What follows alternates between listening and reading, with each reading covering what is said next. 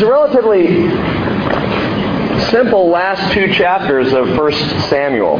We'll do chapter 30 tonight. We'll do chapter 31 a week from Sunday. Probably could have done it all tonight. In fact, I was thinking about this today. We probably could be moving a lot faster if it weren't for all the little rabbit trails that the Lord tends to lead me on. This is one of those studies. There are a couple of really big ideas here that I think are important in our understanding of spiritual life and growth and sin and forgiveness and the whole thing. And I'll point those out to you, but there are also a few things that I just saw as I was studying through, and I'll take you there too. Things to be thinking about. I'm going to talk about Israel a little bit more tonight and a lot more on Sunday morning. It's really been on my heart lately. What's going on over there and what's being dealt with on an international level. And so we'll talk more about that. People from time to time will ask me, Rick, why are you so interested in Israel? Are you a Jewish wannabe? And I say unequivocally, no. I don't want to go back to law. I'm very happy with grace. I'd like to stay with grace. Grace is the place to be. But there are a people who are called by God to be God's people, the people through whom Messiah came, a people given promises that are yet to be fulfilled. And so, as we study through the Hebrew Scriptures, we have to pause and consider the people of Israel. And they become for us so often an example of God and His faithfulness. Just simply looking at Israel and the relationship God has with the Jewish person and the Jewish people speaks to you and to me of His faithfulness. So there's so much here, and we're going to look at a few things tonight, but let me begin by praying one more time and asking the Lord just to bless our study. Lord Jesus, here we are just less than a week away from Christmas, which means for a lot of us busyness. And as I prayed Sunday, I pray again that you will release us from that and bring here in the next few days for each of us a time of rest and family and joy, Father, and peace, a time of reflection.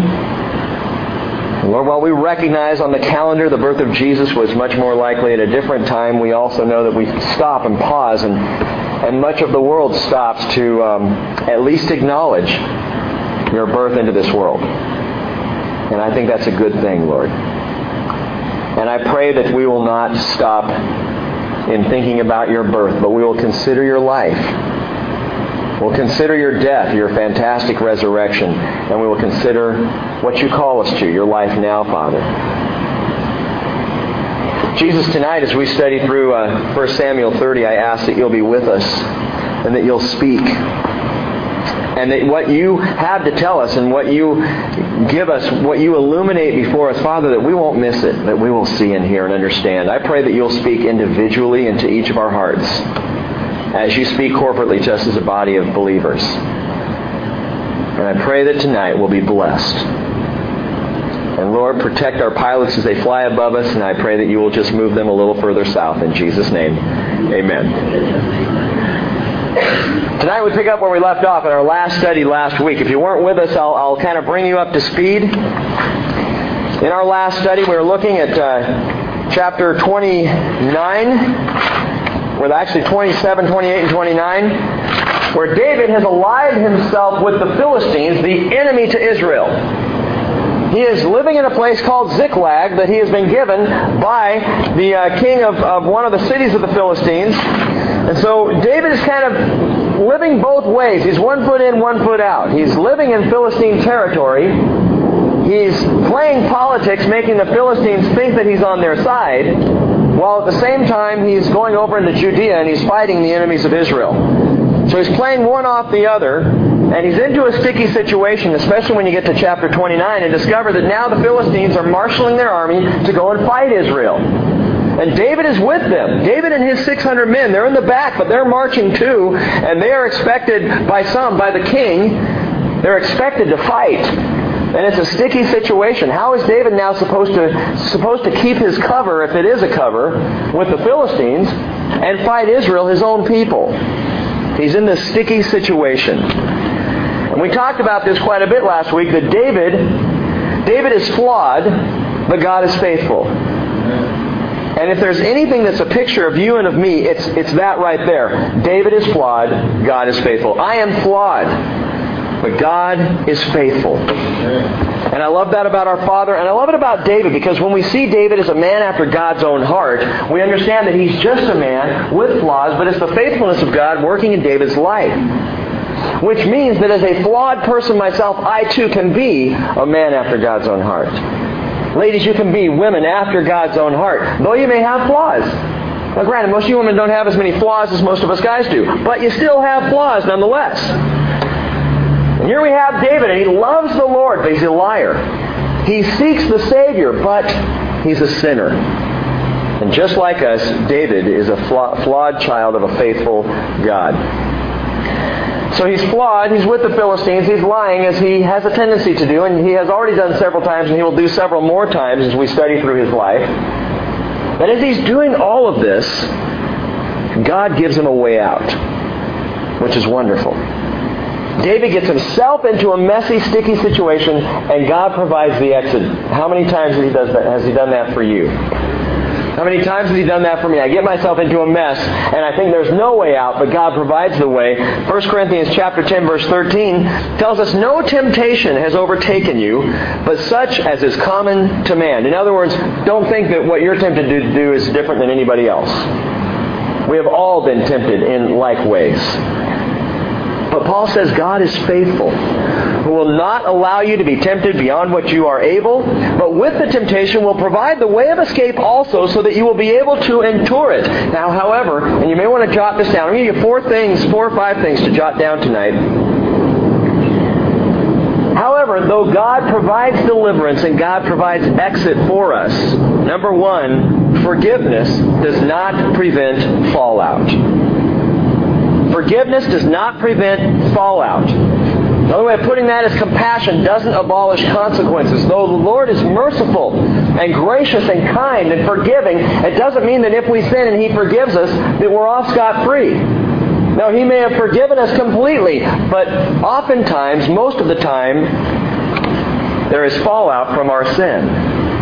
We might say, well, can't the Lord forgive and just forget? Absolutely, He does. The Bible tells us.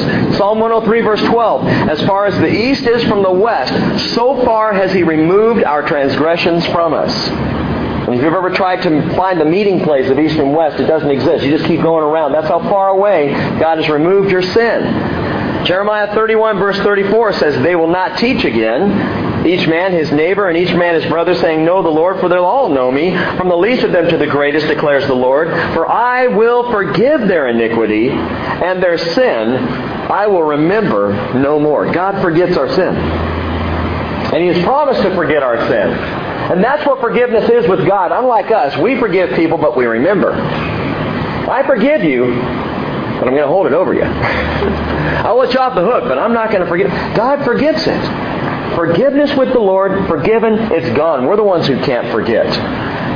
Especially, it seems like in our own lives, when we mess up and we sin and we continue to, beat ourselves about the head with guilt, when the Lord doesn't even know what we're talking about because He has forgotten. Forgiving and forgetting is not the problem with God. In fact, there is no problem with God. The problem is with us. The consequence of our sin usually has to run its course. The bomb has been dropped and there is always fallout. The initial blast of our sin, that's problematic and it's horrible. And when it comes to light, we have to deal with that. But the reality is sometimes days, months, even years afterwards, there's fallout from the choices that we made. And yes, the Lord has forgiven us, but we're still dealing with the fallout. And sometimes in our lives we say, why? Come on, Lord, haven't you forgiven me yet that I still have to deal with this sin that I committed 10 years ago? And the Lord would say, what sin was that? Because He forgets the sin. He has forgiven the sin, but oftentimes the fallout will remain. This is such an important thing for us to understand. This is why the Father, by the way, implores us not to sin in the first place. Because He knows the consequence can be ongoing. What does this have to do with David? Well, David and his men now have been released from the battle. They don't have to fight the Philistines. God has provided a way out. But as they head back to their operational base at Ziklag, they come face to face with a shocking consequence. The fallout of their decision to live in enemy territory. And here it is, verse 1 of chapter 30. Then it happened when David and his men came to Ziklag on the third day that the Amalekites had made a raid on the Negev and on Ziklag and had overthrown Ziklag and burned it with fire. They took captive the women and all who were in it, both small and great, without killing anyone, and carried them off and went their way. When David and his men came to the city, behold, it was burned with fire, and their wives and their sons and their daughters had been taken captive. Now pause for a moment. You parents, think about how that would feel. Let's say you're just out Christmas shopping, and you come home, and there was a babysitter, but the door is standing wide open, and the babysitter's gone, and the children are gone, and you realize they've all been kidnapped. How would that feel to you? See, human emotion back in Bible times is no different than human emotion today. It was devastating. Not only were their children, their wives, their flocks, everything they had gone, but Ziklag is burning. The Amalekites have burned it now to the ground. Verse 4 says, David and the people who were with him lifted their voices and wept until there was no strength in them to weep. That's pretty descriptive. They were absolutely blown away, completely wiped out by what had happened. By the way, interesting, Ziklag, by definition, the Hebrew word Ziklag, it means winding road.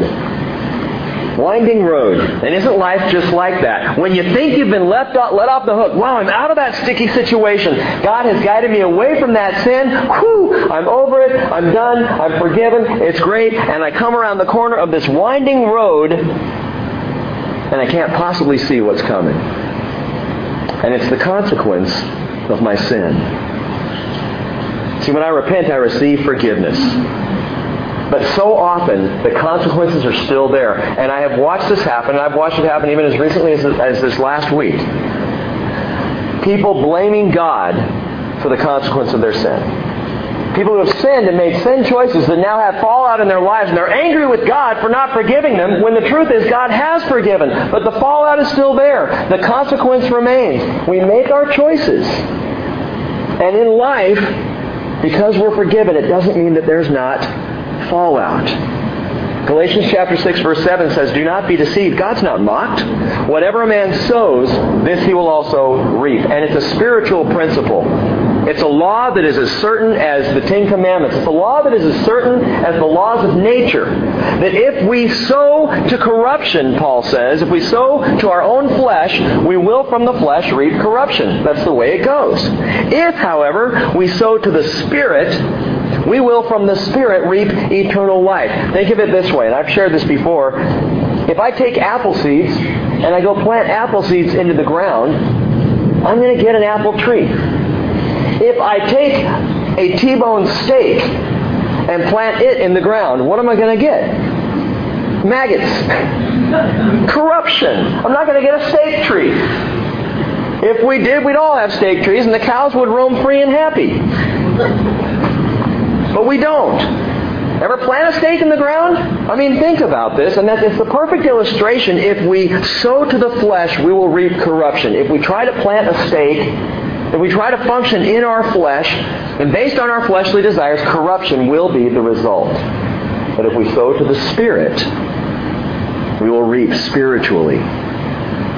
Which brings me to the second point. The first one, again, being that forgiveness does not prevent fallout. But the second one is don't blame the Father, blame the fallout. Don't blame God when you're dealing with the consequence of your own sin. God, why do you just allow this to keep happening? Why is my life a mess? I can't believe you would do this. And the Lord's saying, I didn't do this. You did this. And I have forgiven you for it, but you are dealing with it, and you're going to have to deal with it. Now, you Bible students will recall this. Historically speaking, the first story recorded in the Bible is not Genesis chapter 1. The first thing written down was actually in Exodus chapter 17. We know this because in Exodus 17 it tells us this. It's the story of Moses. And he's up on the mountain. And he's praying with his brother Aaron and the other guy Hur. He's got a his and her situation going on there. Up on the top of this mountain. And he's praying because the Israelites are fighting in the valley below. They're fighting. They're led by Joshua. And they're fighting a very certain people, the Amalekites. Same people who just destroyed Ziklag. The Amalekites all the way back in Exodus 17. And here's what the Bible tells us, Exodus 17:14. Then the Lord said to Moses, write this in a book as a memorial, and recite it to Joshua, that I will utterly blot out the memory of Amalek from under heaven. Moses built an altar and named it, the Lord is my banner. And he said, quote, the Lord has sworn, the Lord will have war against Amalek from generation to generation. Now I want you to catch that. God says He is going to wipe out Amalek. But there's going to be war between Israel and Amalek from generation to generation. Israel in the Bible is a picture of spiritual things. Not always perfectly a spiritual people. In fact, Israel today is a very secular nation, and there's nothing really spiritual right now. And there's something. There's not a whole lot spiritual about it. But Israel still remains a picture for us, a type in the Bible of spiritual things. The Amalekites, Amalek is always a picture of the flesh. From all the way back to Exodus 17, coming all the way up. And the Bible says, the Lord has sworn He will have war against Amalek from generation to generation. And what that tells me is if Amalek is a picture of the flesh, then we have a picture here of my sin nature fighting against me and is a cross-generational thing. That we continue to have to battle sin. We continue to have to fight the flesh. Romans chapter 8 verse 5 says, those who are according to the flesh set their minds on the things of the flesh. But those who are according to the Spirit, the things of the Spirit. The mindset on the flesh is death. The mindset on the Spirit is life and peace. Now, I don't know how the Bible could be any clearer. If we're set on physical things, and we could make a list, money, houses, jobs, vehicles, getting stuff, physical pleasures. If our minds are set on those things, we are promised the mindset on the flesh is death. It will not produce what we think or hope or wish that it could if we're set on the flesh. If our minds are set on the Spirit, there's life and peace. What is that? It's prayer. It's Bible study. It's worship. The things that are pleasing to God. The fruit of the Spirit, Galatians chapter 5, love, joy, peace, patience, kindness, goodness, faithfulness, gentleness, self-control. The fruit of the Spirit, all these things. If our minds are set here, it's life and peace. Paul says, because the mindset on the flesh is hostile toward God. It does not subject itself to the law of God. It is not even able to do so. And those who are in the flesh cannot please God. Now think about this for a moment, brothers and sisters in Christ. You may live in the Spirit, and you may have a hunger and a desire to live as a Christian person. You want to please the Father. But we all have moments in the flesh, don't we? And we all have those moments when we want to please or satisfy our fleshly desire. I want you to hear this. The flesh cannot please God. So even if I'm living my entire life to please the Lord and for the Savior, when I get into those flesh moments where I'm all about pleasing myself, it is not pleasing to God. Paul says, however, you're not in the flesh, you're in the Spirit, if indeed the Spirit of God dwells in you. But if anyone does not have the Spirit of Christ, he does not belong to him. If Christ is in you, though your body is dead because of sin, yet your spirit is alive because of righteousness. By the way, with the Amalekites, didn't the Lord command Saul to wipe out the Amalekites? Back in 1 Samuel 15, and Saul didn't do it. Had Saul wiped them out, the Amalekites wouldn't have been here to wipe out Ziklag. And as we'll see, a week from Sunday in chapter 31, an Amalekite would not have been there to drive a spear into Saul's heart and kill him. But Saul didn't want to do it God's way. Saul wanted to do it his way. Saul didn't listen to the Lord. And now the Amalekites are still picking fights, still causing problems. And the truth is, if we don't put sin to death, it will continue to have fallout, to bring about fallout in our life. If we don't put it to death. I'm not going to tell you which sin. I don't know which sin or sins are your personal struggle. But there are too many times when we sit there and say, yeah, I know this is kind of a problem for me, but I can handle it. And the Lord would say, put it to death. Put it to death. Don't even go there. Don't even visit that place. Don't even enjoy that pleasure. Don't touch it. Stay away from it. Because if we don't put it to death, its fallout will continue. But there's more than that.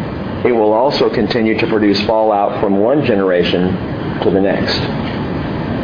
My sin in my life. I wish I had understood this back before I had children. Because just now I'm starting to get it. And my attitudes and actions and behaviors and thoughts and feelings and the way I am as a person has already had an impact and an effect on the next generation, on my children. I'm already seeing in them myself. Sorry, Corey. But they're going to have to deal with some of that fallout. Possibly the best and most amazing picture of this that we have in history and in the Bible is the fallout between the Israelis and the Palestinians. Turning your Bibles over to Ezekiel chapter 35. Ezekiel 35.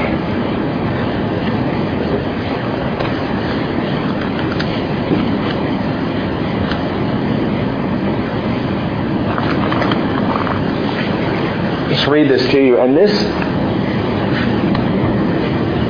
is one of those sections of Scripture that is so absolutely clear as to God's feelings about this situation.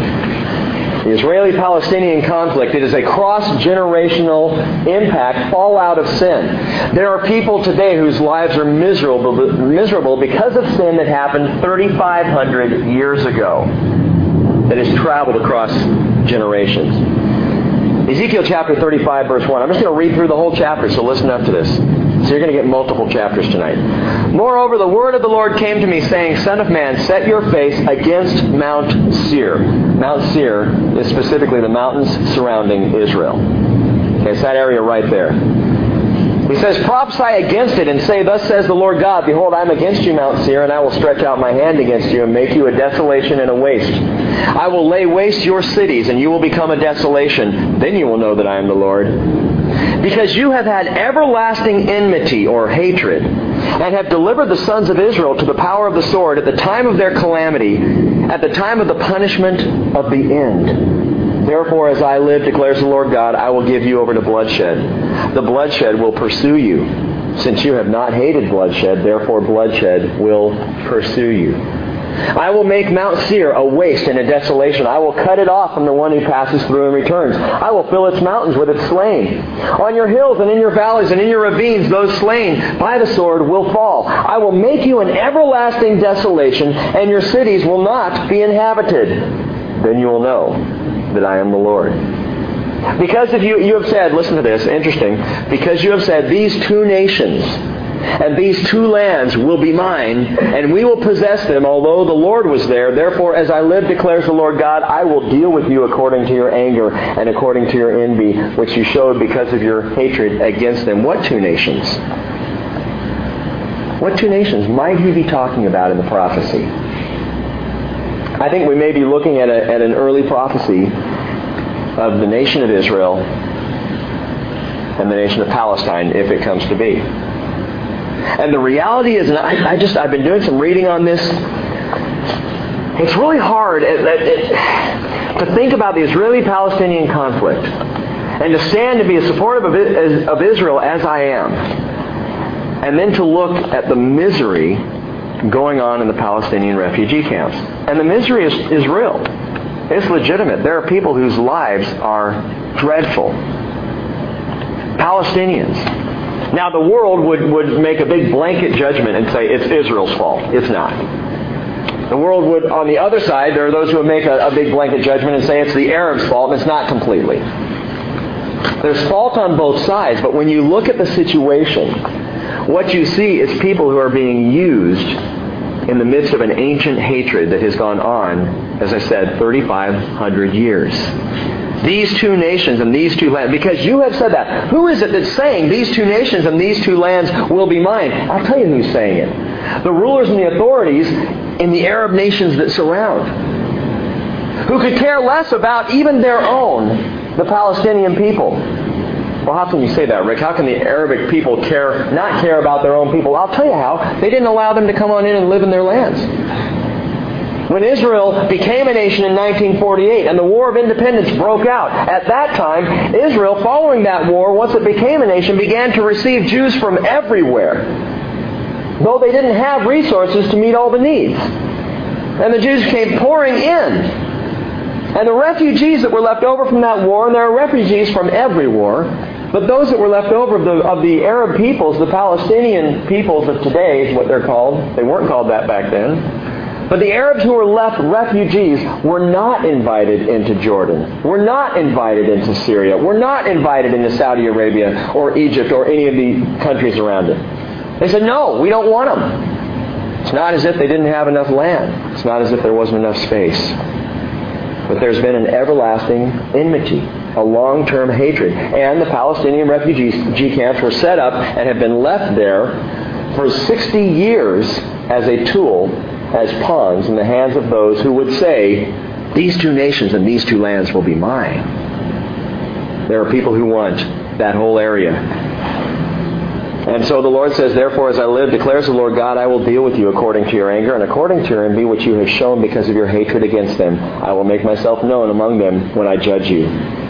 He says, then you will know that I, the Lord, have spoken all your revilings which you have spoken against the mountains of Israel, saying, they are laid desolate, they are given to us for food, and you have spoken arrogantly against me, and have multiplied your words against me, and I have heard it. Thus says the Lord God, as the earth rejoices, I will make you a desolation. As you rejoiced over the inheritance of the house of Israel because it was desolate, so I will do to you. You will be a desolation, O Mount Seir, and all Edom, all of it, and they will know that I am the Lord. Edom and Mount Seir describe very specifically Edom, drawing all the way back to Esau, who is one of the fathers of the Arab people. Mount Seir, the mountain surrounding Israel, and Edom, the Lord is talking about the Arab people who have set themselves against Israel. And please let me be clear, there are Arab peoples who have set themselves in love with Jesus. There are Christian Arabs, just like there are Christian Americans and Christians everywhere.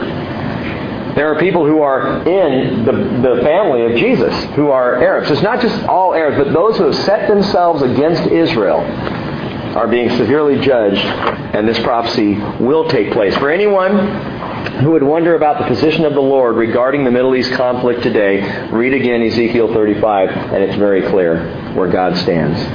My point is this: don't blame the father, blame the fallout. The problem of the Israeli-Palestinian conflict is not God's fault. It is the fallout of hatred, the fallout of sin that has lasted generation upon generation. The problem is never with God's faithfulness. The problem is with our flesh. Now, back to our story. They come back in. Ziklag is laid waste. The winding road is messed up. All their wives, children, belongings, everything taken captive and gone. Now watch what happens. Verse 5. Now David's 2 wives had been taken captive, Ahinoam the Jezreelitess and Abigail the widow of Nabal the Carmelite. Moreover, David was greatly distressed because the people spoke of stoning him. For all the people were embittered, each one because of his sons and his daughters. But David, and I just love this verse, but David strengthened himself in the Lord his God. That is a great verse. David's house is burned. His wives are taken. And now his most loyal men are ready to stone him to death. And what does he do? Fight back? Argue? Fall down on the ground? Run away? The Bible tells us David strengthens himself in the Lord his God. Number 3 in your notes, when the fallout comes, fall into the Father's arms. And this is such a key. It's such a key. The fallout from our sin will happen. We do have to deal with consequence. It's the way it is. Because if we have sown to the flesh, we will reap corruption. But when that happens, and when we find ourselves in the midst of the fallout and in the midst of painful situations because of our choices, fall into the Father's arms. David strengthens himself in the Lord. He's not shaking his fist at the sky. He's praising. Sorrow breeds sorrow. And bitterness engenders bitterness. And anger just fires up more anger. It's how it works. How about instead of sorrow, singing? Or instead of bitterness, blessing? Instead of anger, adoration?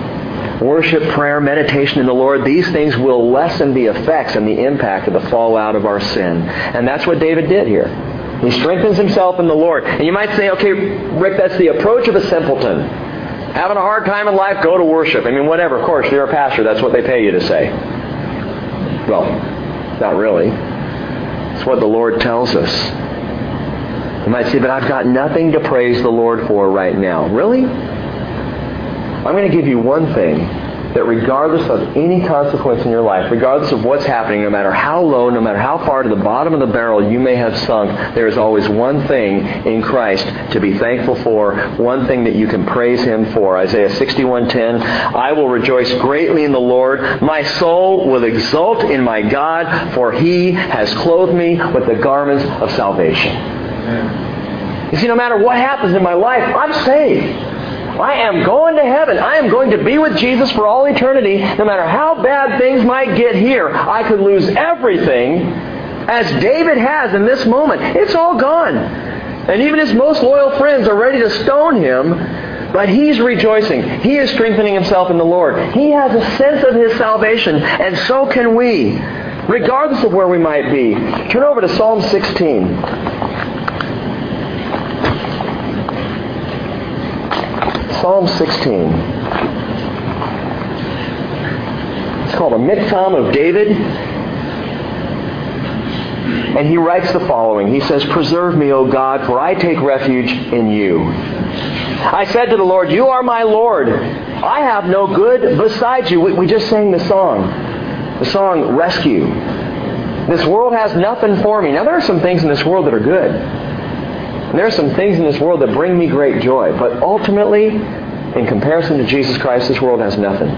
Nothing on Him. David says, I take refuge in you. You are the Lord. You are my Lord. I have no good besides you. As for the saints who are in the earth, that is, those who are dead, they are the majestic ones in whom is all my delight.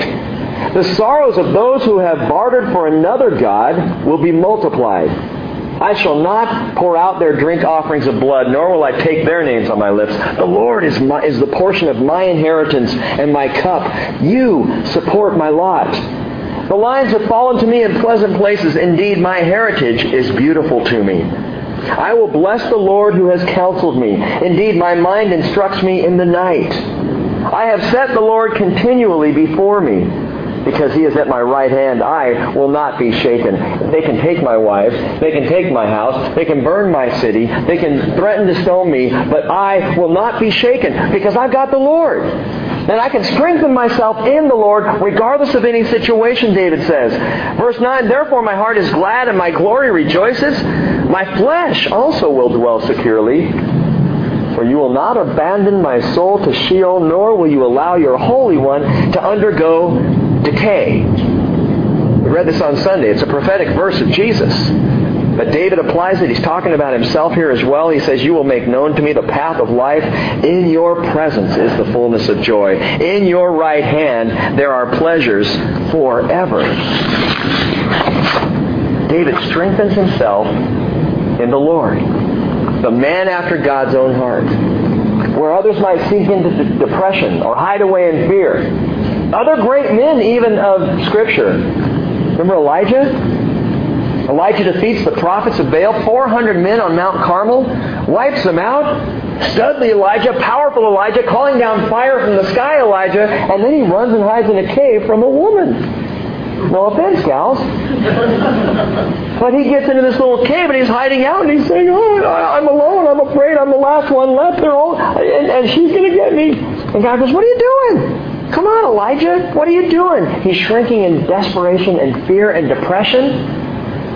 And I think if David was there, he'd say, Elijah, strengthen yourself in the Lord. Strengthen yourself in the Lord. The amazing thing about David's life is it is a series of ups and downs, of zigzags, winding roads. It's a constant thing with David. Just when you think everything is settled down and solid and good, it all goes haywire again. And it will to the very end of his life. He has very little peace in his life. Again and again, over and over. Just when he finally comes to the throne and he fights all the enemies of Israel and drives them back, and you're thinking, good, now we can relax and just kind of sit back with David while he writes more Psalms. And then his son tries to steal the throne from him, and he's on the run again. As an old man hiding in caves. But when David's in the cave, he's not going, oh, woe is me! The world's over! I'm in big trouble! And he's saying, Lord, you're at my right hand. Strengthen me. I'm with you. You are with me. You are my strength. Now watch David do this. He strengthens himself in the Lord. Verse 7, back in 1 Samuel 30. Then David said to Abiathar the priest, the son of Ahimelech. Remember Ahimelech? He was the priest at Nob who was killed because he helped David out, not knowing that David was lying to him. Well, Abiathar, his son, has stuck with David. There's a godly man for you. He's stuck with David, and so he says to Abiathar the priest, the son of Ahimelech, please bring me the ephod. So Abiathar brought the ephod to David, and David inquired of the Lord, saying, shall I pursue this band? Shall I overtake them? And he said to him, pursue. You will surely overtake them, and you will surely rescue all. Don't know about you, but I don't think I would pause and inquire from the Lord if my wife had been kidnapped. I would probably be in the car, flying down the driveway 100 miles an hour looking for her before I even gave thought to inquiring of the Lord. And yet here's David, and he's strengthening himself in the Lord, and he's going to the Lord before he does anything. Before he reacts, before he goes into rescue mode, he inquires of the Lord. Now, he asked for the ephod to be brought to him. Do you understand the ephod? Most of you may, some of you may. Let me explain quickly the ephod. We read about this when we studied Exodus, back in Exodus 28. The ephod is that, well, vest, kind of like this one, that the high priest wore. And in the ephod there was a breastpiece that was placed on it and had 12 stones that were representative of the 12 tribes of Israel, precious stones that were on the ephod. And Exodus 28 verse 30 says, you shall put in the breastpiece of judgment, the ephod. You shall put in it the Urim and the Thummim, and they shall be over Aaron's heart when he goes in before the Lord. The Urim and the Thummim. And no one knows really what they are. And the scholars have guessed all kinds of things, from maybe a couple of things that they could throw lots and see, or throw like dice and see what the answer is, or something like that. There are those who believe, though, that the Urim and the Thummim was actually the action of the breastpiece that went on the ephod, because it had those stones in it. And Urim and Thummim means lights and perfections. And so people think, possibly, that when the high priest went before the Lord and prayed and asked the Lord for divine counsel or judgment, that in some way or another those stones actually lit up and gave God's answer one way or the other. We don't know exactly how it worked. But we do know that the Urim and the Thummim served to express the will of God to the high priest regarding certain matters or unanswered questions. We see the ephod placed on Aaron at his preparation for ordination in Leviticus chapter 8, verse 8. It says, then he placed the breastpiece on him, and in the breastpiece he put the Urim and the Thummim, the lights and perfections. They gave God's answer. They pointed, somehow they helped communicate the will of God, but they point us to something else.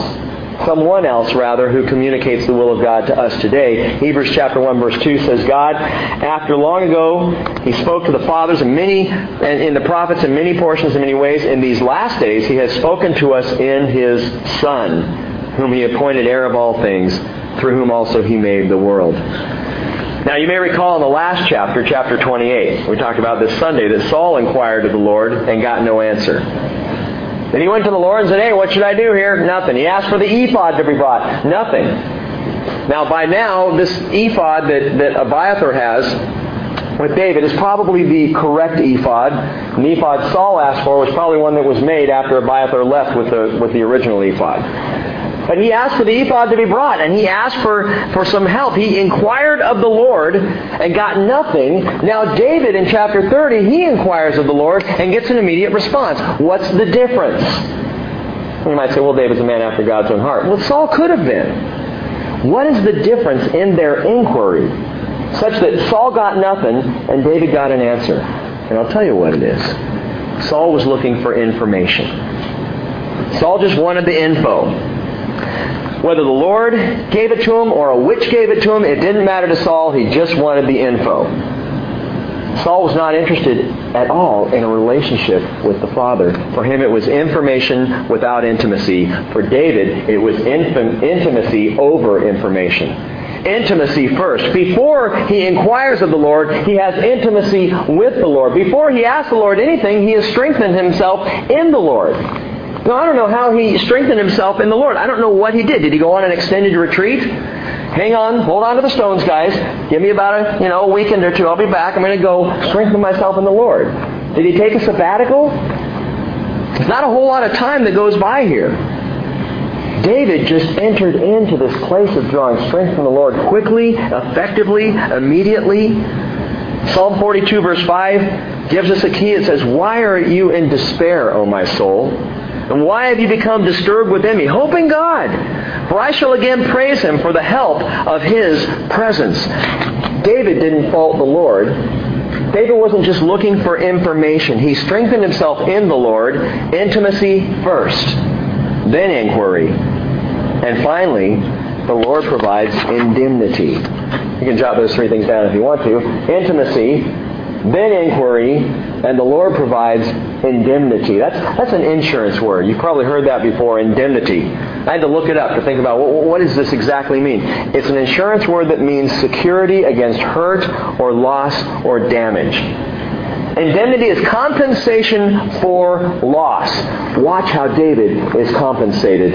Remember, the Lord had said, "Go pursue them, you'll overtake them," in verse 8, "and you will surely rescue all." So David went, verse 9, he and the 600 men who were with him, and they came to the brook Besor, where those left behind remained.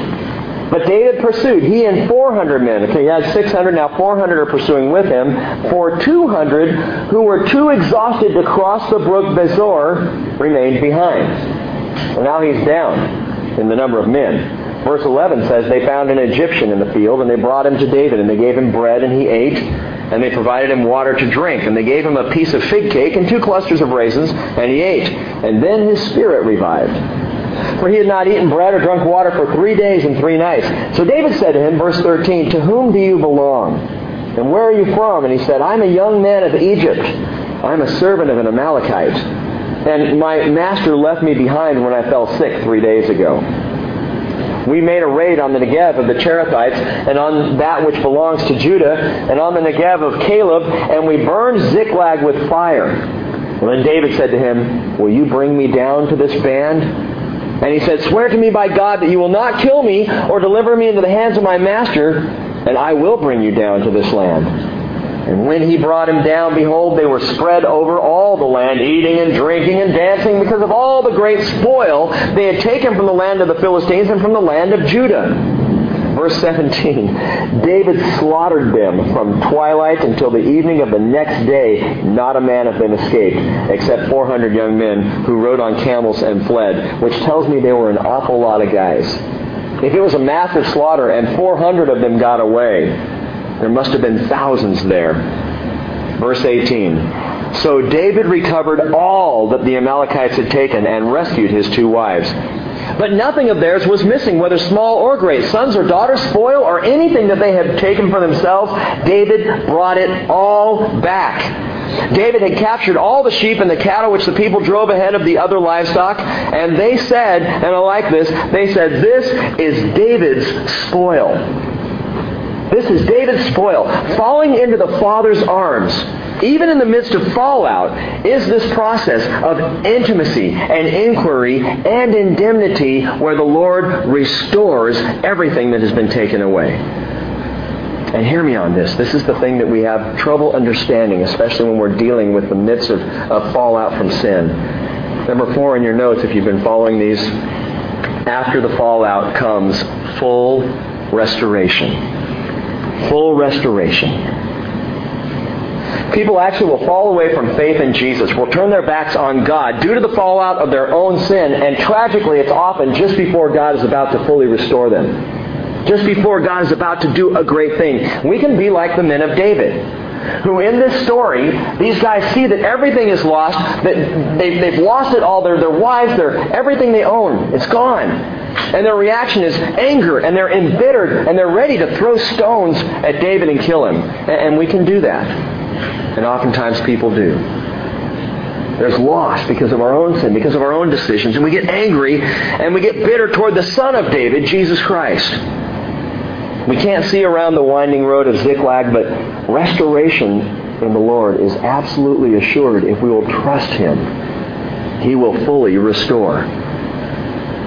Revelation chapter 21 verse 4 says, "He will wipe away every tear from their eyes. And there will no longer be any death.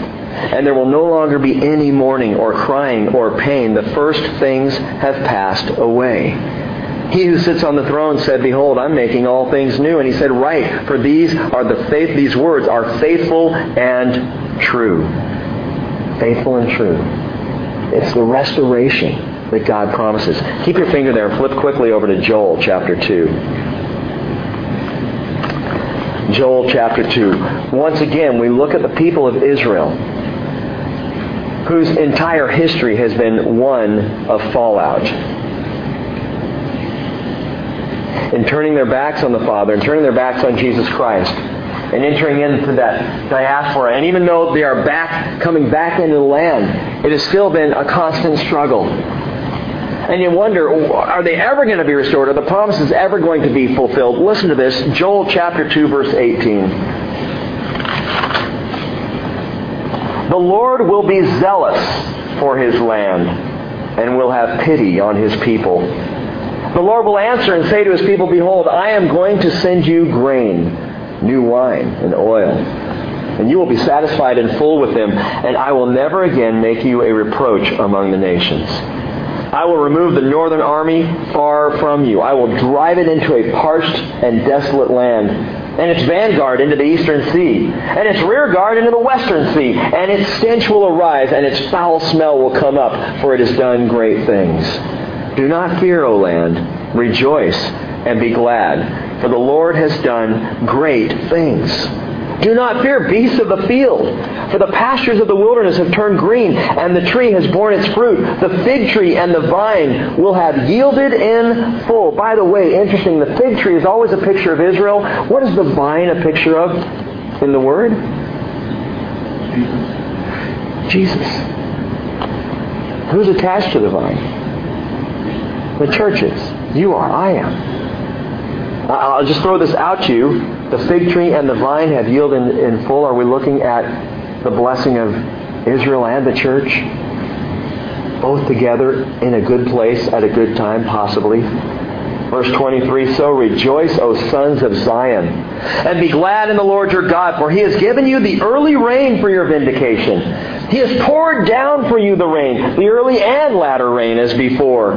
The threshing floors will be full of grain. The vats will overflow with new wine and oil. Then, listen, then I will make up to you for the years that the swarming locust has eaten, the creeping locust, the stripping locust, and the gnawing locust.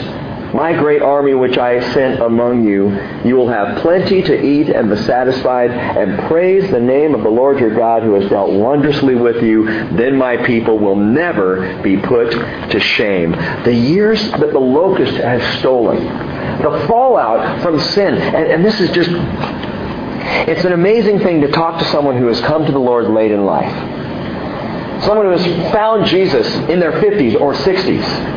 Who has a lifetime of fallout behind them.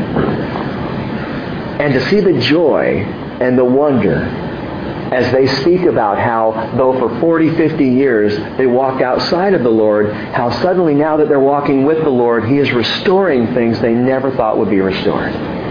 Because that's what God does. He is restoring in fullness. And we can sometimes miss it. We're so concerned about the fallout, but He's going, I can deal with the fallout.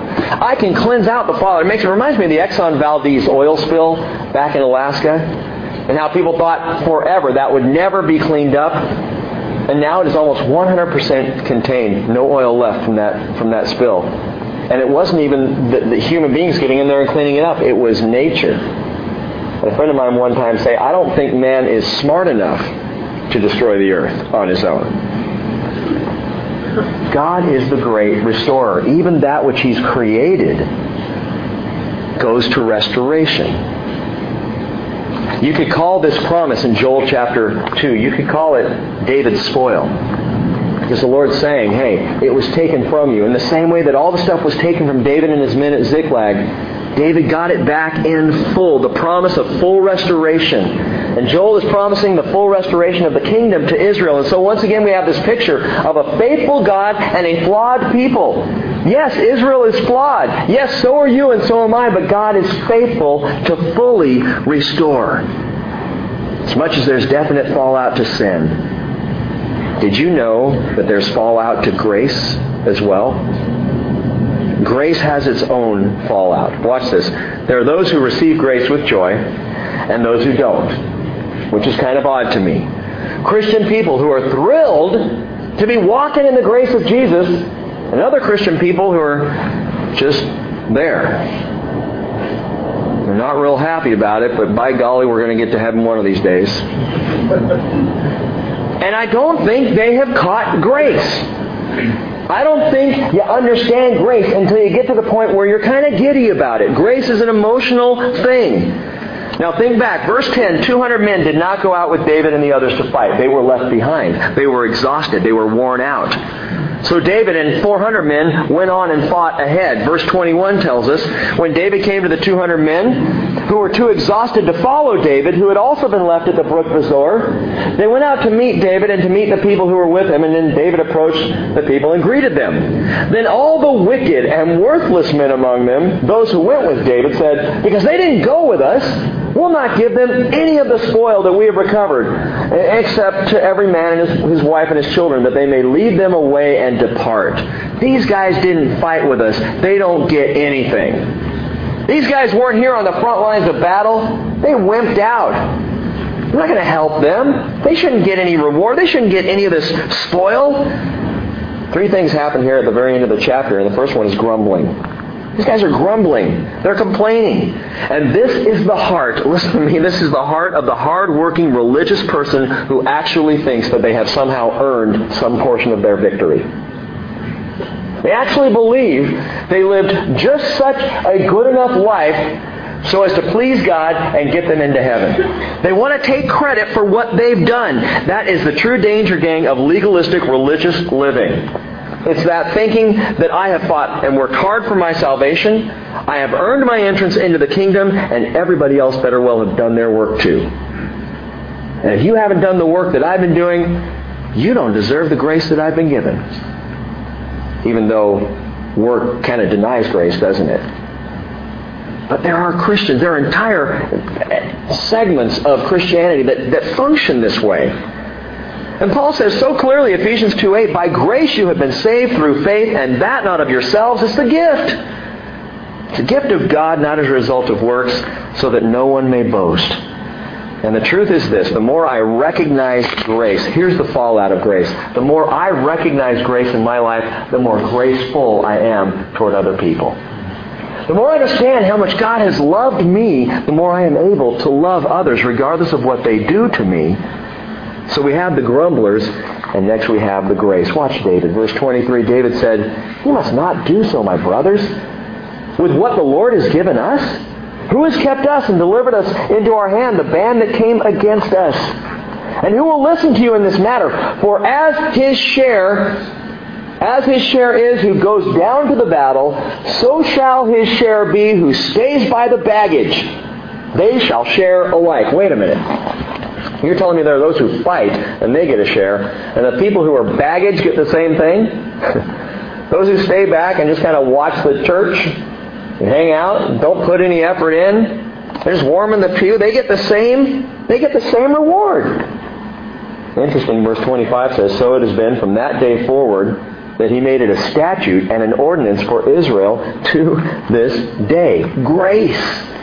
It's grace, and it's awesome. David is acting just like his father. He's extending grace even to the point of making grace a law, which I think is ironic and kind of cool. It is law in Israel that the men who fight get certain spoils, and those who stay behind, they get spoils too. That's grace. And it reminds me of a parable Jesus told. It's in Matthew 20. You can look it up later. But it's about a vineyard owner who goes out early in the morning and he finds some guys standing around. He says, hey, I need 4 or 5 guys to come and work my field. So 4 or 5 go with him and they go start working the field. Around noon he looks and goes, boy, I need some more workers. So he goes and finds some more guys still just kind of lollygagging around. Hey, you want a job today? Sure. So they go and they start to work the field. He does it again. Finally, with minutes to go to the end of the day, he goes out and grabs 2 or 3 other guys and says, come on and work my field. And so they go work the field. So you got guys who've been working all day, you got guys who've been working half day, you got guys who've been working quarter day, and you got guys who have just kind of shown up in the last second. And the landowner reaches into his purse and begins to pay up. And he pays everybody the exact same wage. And the guys who worked all day are crying, foul! That's not fair! What are you doing? We worked hard for this. And this guy just showed up and he's getting the same thing. And Jesus says in the parable, the landowner says, thought it was my money to do with as I pleased, to give as I see fit. Jesus' point is very simply this. There are going to be people who are saved in the last second. People, brothers and sisters, who have not lived the Christian life. They've been out partying and doing worldly stuff and stuff that we sit in church and we go, wish we could do that. I hope you don't do that. I don't sit here and wish that I could do what other people are doing that's messing up their lives. I am so thankful that I have grace and don't have to be involved with those things. But there are going to be people who are going to mess up their lives, squander their lives. It's going to be terrible. And in the very last second, there's going to be one little knucklehead who a second before the rapture gives his life to Jesus for the first time, and boom, he's going to be saved just like me. And the question is, will I say, like David's men, that's not fair. He's getting the same grace. He's flying too? I saw this guy in school. I watched him at work. He does not deserve to be here. And Jesus will look and say, can't I give grace to whoever I want? It's my grace to give. By the way, Rick, you're lucky to even be here. Okay. Thank you, Lord. It's funny, there's a verse in 1 Corinthians chapter 3 where Paul is talking about gifts, and he's talking about people working for things and working within grace, but he makes this comment. He says, if any man's work is burned up, he will suffer loss, but he himself will be saved, yet as though through fire. Which means there are some people that are going to be caught up in the rapture whose pants are on fire. I mean, they're just barely getting out in time. They're just barely saved. God's grace is just about reached and pulled them out. And they're going to receive the same reward that you and I receive. And the question is, how are you going to feel about it after all the time that you have put in for the Lord in your life? John, after 30 years working the ranch, how are you going to feel about someone who just at the last second gets saved? I hope good. Because, that's what grace does to us. The more we understand grace, the more thrilled we are when anybody gets it. When anybody receives it. I'll tell you one way to test out your attitude toward grace today. Ask yourself how you're going to feel about two types of people. The remnant of Israel, who the Bible tells us will be saved. How do you feel about them? There are Christians, and this may shock some of you, but I've actually heard Christian people say it's not fair if Israel gets saved. To which I say, they don't understand grace. How you feel about that remnant of Israel that's going to be saved? What about those who are left behind when the rapture happens? It's interesting. Verse 9 says, David went, he and the 600 men who were with him, and came up to the brook Bezor, where those left behind remained. There's some guys who just didn't have the energy to continue on. They were left. There are going to be people left behind at the rapture of the church. When the Christians are called up, when they're caught up, there are going to be those left here. And the Bible tells us, Revelation tells us, there's going to be a massive harvest of souls, a massive time of salvation. People getting saved who did not believe in Jesus before the tribulation began. How are you going to feel about them? I hope that we will join with the angels in rejoicing over every single sinner who, exactly like you, exactly like me, is found by amazing grace. There are the grumblers, and there's the grace. And grace recognized and received can't wait to be given and can't wait to be shared. One last thing here. We had the grumblers and the grace, and now we end up with the generosity. Watch David. He blows me away here. Now when David came to Ziklag, verse 26, he sent some of the spoil to the elders of Judah, to his friends, saying, Behold, a gift or a blessing for you from the spoil of the enemies of the Lord.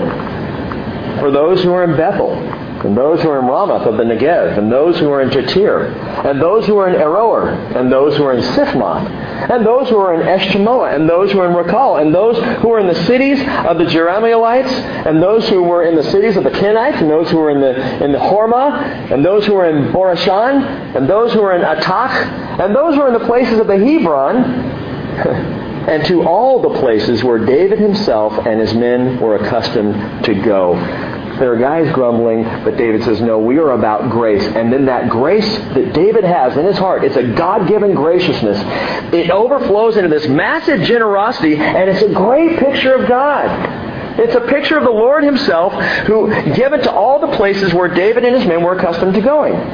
So if they went to this town, let's give them some of the spoil, and let's give them some of the spoil. And hey, we've got more here, let's give it over here. And he just begins to give out all this spoil. And I want to end asking you this question. Is the Son of David, Jesus Christ, is he accustomed to go where you live? Is he with you so often that your familiar places or haunts, or the places that you spend your time, Jesus knows them well? Is he accustomed to go where you live? Listen, if we grumble at the grace and generosity of the Father toward other people, Jesus will not be accustomed to go where we are. Now, I hope you're getting this, because it took me a while to really think this through. But what I'm saying is simply this. We will not be able to be generous to those who may not even know a battle is going on if Jesus isn't accustomed to the places where we go. In other words, the degree to which, and listen to me, the degree to which we as Christians live grumble-free lives will directly affect the degree to which Jesus can use us to bring the gospel to the world. If we are grumblers, the world will not see Jesus in us. Jesus will not be accustomed to going to the places that we go. As in the last verse of this, David was able to give generously to all the places where he himself and his men were accustomed to go. The generosity of God, the grace of God in your life, will it be held back because of grumbling? Or will it be poured out in generosity to places everywhere that you are because Jesus is in your heart? Philippians 2:14. Paul writes a very powerful and important verse for you and I as believers. He says, do all things without grumbling or disputing, so that you will prove yourselves to be blameless and innocent, children of God, above reproach in the midst of a crooked and perverse generation, among whom, Paul says, you appear as lights in the world. Some translations say stars in the universe. How do we appear as lights in this world? Well, by the number of doors we knock on, by the number of Bibles we pass out, by the number of campaigns we're involved in. No. We appear as lights in the world by not grumbling or disputing among ourselves. Jesus says they will know you by your love. They're going to know you're my disciples by your love. They're going to see us as lights, not by us grumbling and complaining and bickering, but by the love we have for each other. Put this way simply, one of the best tools of evangelism that you hold is grace recognized. You recognize grace in your life, and grace begins to overflow in generous ways. The end of this particular story is wonderful. Everything and everyone that had been ripped off from Ziklag, everything is recovered, and then some. In fact, there was so much that David just started giving it away. And I believe the Lord would want us to go and do likewise. We've been given a great grace. Let's give it away. Would you pray with me? Lord, I love this picture of David tonight. A picture of a man who finds himself in a mess, the fallout of his own decisions. But rather than whine or complain about it, Lord, to watch David approach you and find his strength in you is so comforting and encouraging to me. And Father, to see him coming to you then and inquiring of you, to follow you and listen to you and do what you want him to do, that is so encouraging to me. And Lord, the way you restore and pour out your grace, and the way then David responds, all of this, Lord, it is just such a picture for us of how we are to live and function with you. And I would ask tonight, Lord, that you would teach us how to strengthen ourselves in you, that you would increase our faith and our trust in you, that you would make us, Father, purveyors of the very grace that you have poured out into our lives, pouring out and offering and sharing grace with those around us. And Father, I pray that your love in us will be seen as lights in the universe. Thank you, Lord, for the Son of David, Jesus Christ, and it's in his name we pray. Amen.